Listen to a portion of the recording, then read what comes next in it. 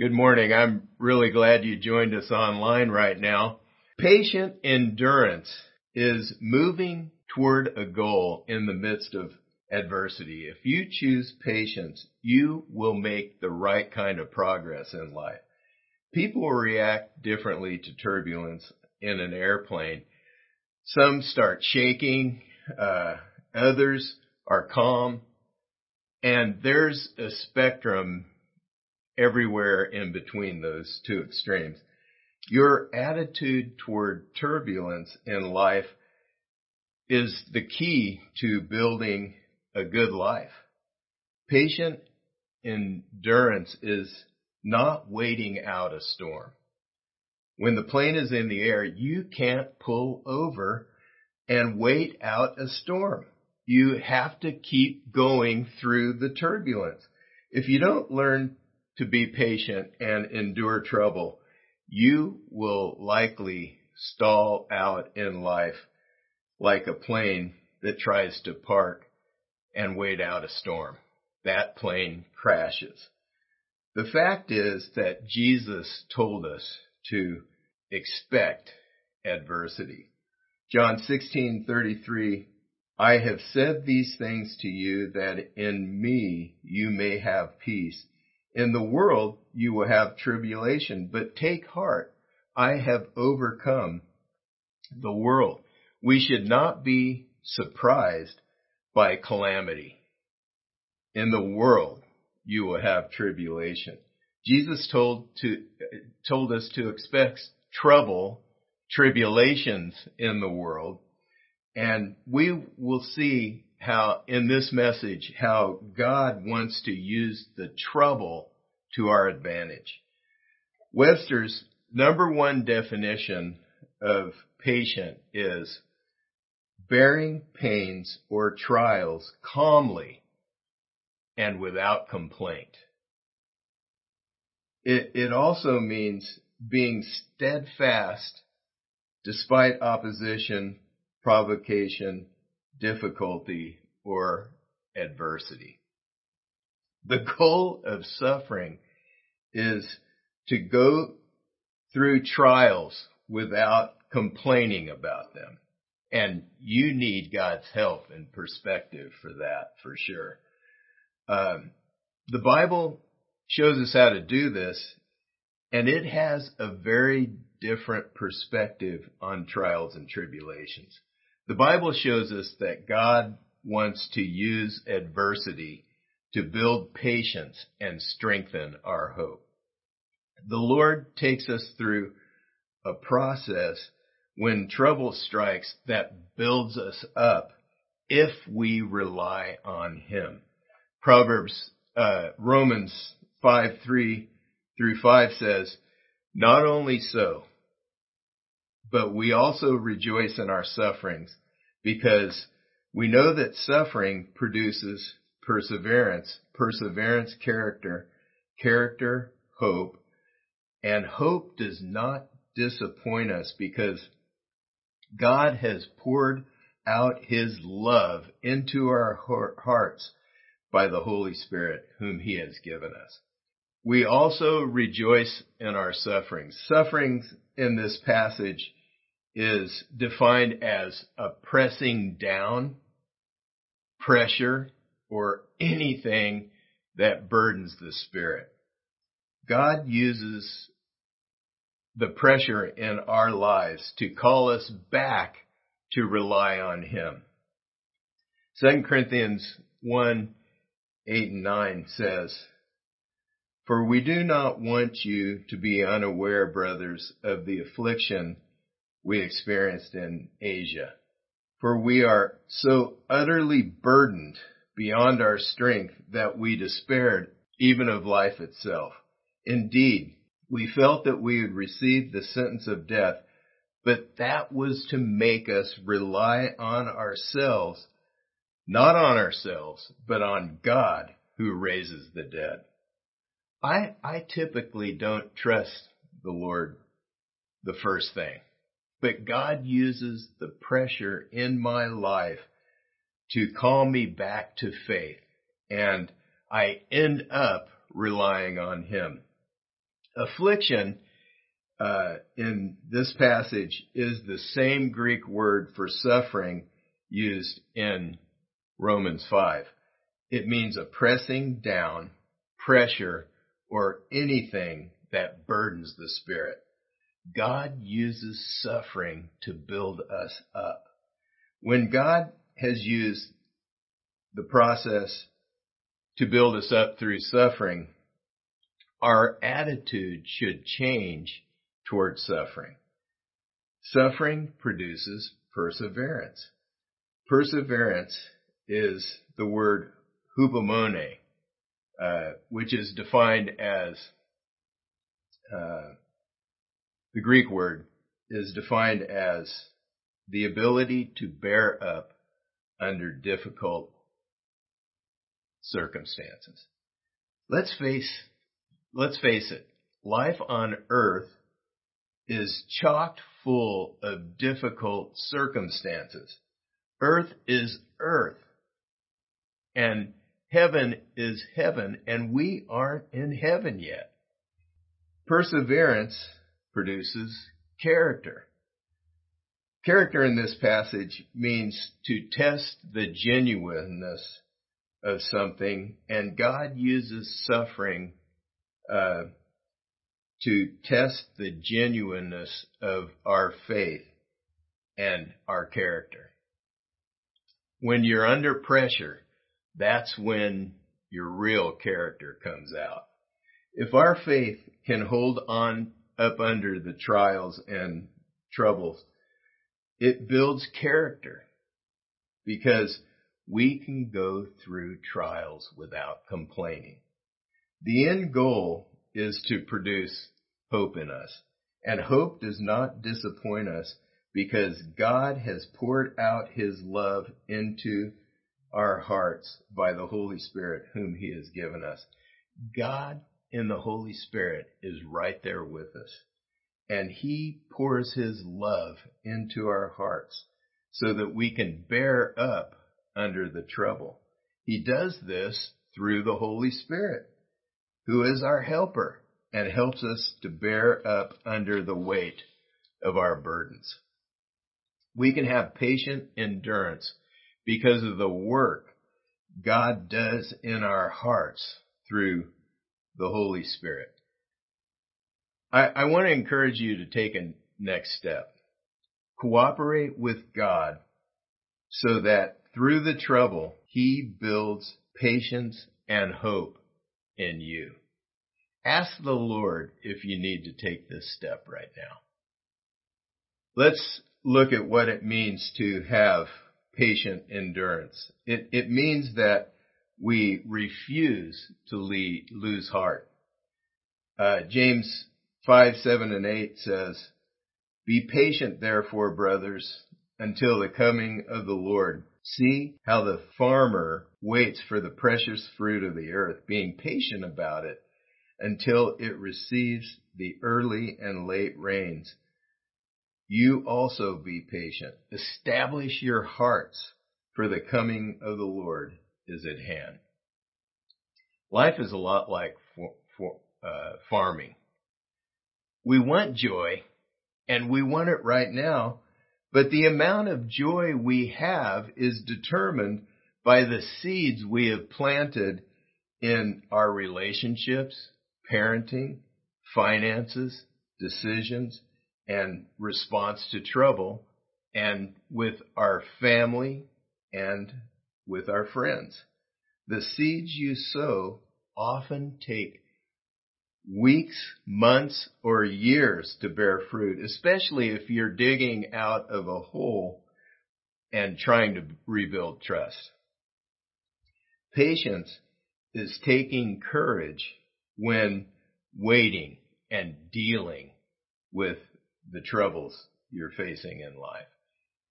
We want things right now. Microwave popcorn is easy for us, but it took months to prepare the soil, cultivate the soil, irrigate the soil, harvest it, and turn the kernels into popcorn which can be heated up in the microwave.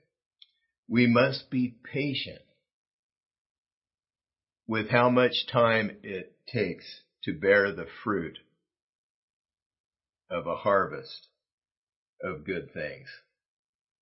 And the second thing it means to have patient endurance is stay focused on our purpose. Jesus in the parable of the sower said, Luke 8:15, as for that in the good soil, those who, hearing the word, hold it fast in an honest and good heart, bear the fruit with patience. In every aspect of life, we bear fruit with patience. This is God's purpose for Christ followers, to bear much fruit. And so this is how we prove to be his disciples.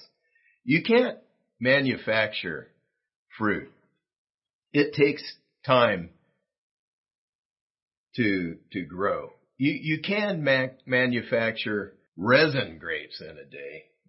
These resin grapes were popular when I was growing up. Several of my friends' moms likely had them in their houses. This was a grape made out of resin. If you bite into one of these, you could break your teeth. You can't manufacture real fruit. It takes about a year to produce fruit. I planted an avocado tree one time, and I realized after calculating it would not bear fruit for about a year and a half.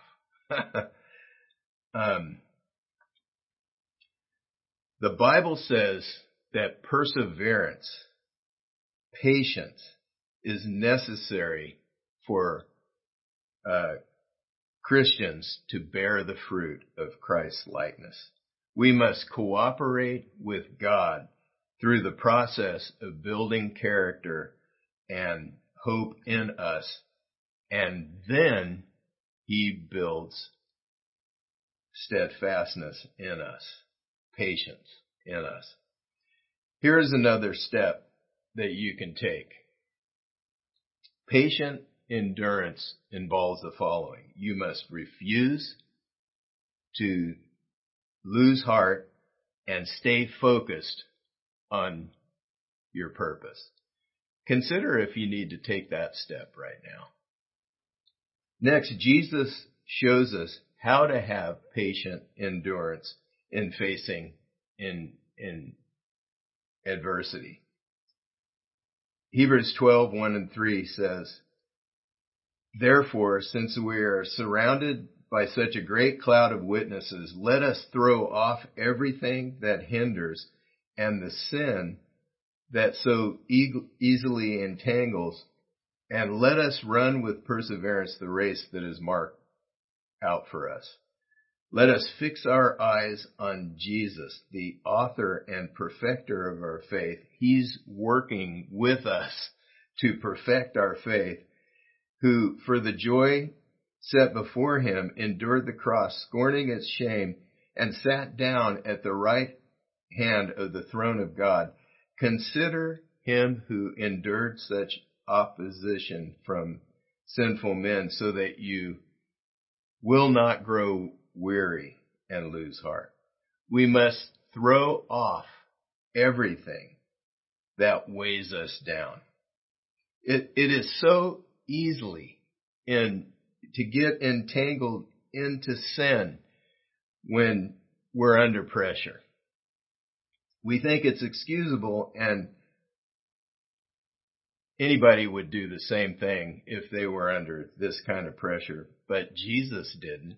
He was without sin, and he is our example that we should follow. We need to ask ourselves, What sin is weighing us down? Think it over right now and ask yourself, what do you need to throw off that is keeping you from following Jesus wholeheartedly? We should fix our eyes on Jesus, the author and perfecter of our faith, who for the joy set before him endured the cross, scorning its shame, and sat down at the right hand of the throne of God. Jesus led the way for all Christ followers to endure and to show us how to endure. Consider him who endured such opposition from sinful men, so that you may not grow weary and lose heart. We refuse to lose heart and grow weary because Jesus showed us how to not do that. We can know that God cares for us in our trials, and we can cast our burden on him. 1 Peter 5:7, casting all your anxieties on him because he cares for you. We don't complain because we expect the trouble to come, and God has helped us have a different perspective on trouble, and we can cast our anxieties on Jesus, and he cares for us. I'm going to wrap up this series with a synergy of the attitudes of success. First of all, fear of the Lord. It sets the direction for our lives and the boundaries within which real success will occur. If you fear the Lord, you will stay within the guardrails of righteousness and justice and along the paths of wisdom and to success in life. Wisdom is a successful life according to God. And fearing the Lord puts us in a humble state, enabling humility. If you fear God, you are humble before him. You don't think you know more than God himself. And the third thing it does is it opens our eyes to learn. John 7:17 says, if anyone's will is to do God's will, he will know whether the teaching is from God. He's speaking about his teaching, or whether I'm speaking on my own authority. Getting direction from God requires a prior decision to obey. Why would he give you direction if you aren't going to do what he says? He won't do that. Now, next, let's see how trust in the Lord affects our success in life. It enables us to stay within God's boundaries, even when it's hard. When you trust God, you don't take shortcuts. The world does. Because you want to please God above everything else. You are patient and keep obeying God because you know that God will come through for you. You trust him. Trusting God also sets the stage for us to humble ourselves when we have to rely on God to make it through life. That's humbling, to rely on God. We're not natively wired that way. Deuteronomy 8:15 and 16. Who led you? This is God, speaking about God, who led you through the great and terrifying wilderness with its fiery serpents and scorpions and thirsty ground where there was no water, who brought you water out of the flinty rock, who fed you in the wilderness with manna that your fathers did not know, that he might humble you and test you to do you good in the end. If you don't choose humility, God will humble you and test you to do you good. God is for us, not against us. And he wants to do us good. Other things that come from trusting the Lord is learning. You will learn because trusting the Lord humbles you. Endurance is another thing. You endure because you trust God to do good to you. Third, humility prepares us to be teachable, ready to learn God's ways from him. Psalm 25:9 says, he leads the humble in what is right and teaches the humble his way. The Lord only teaches the humble his way, and he opposes the proud.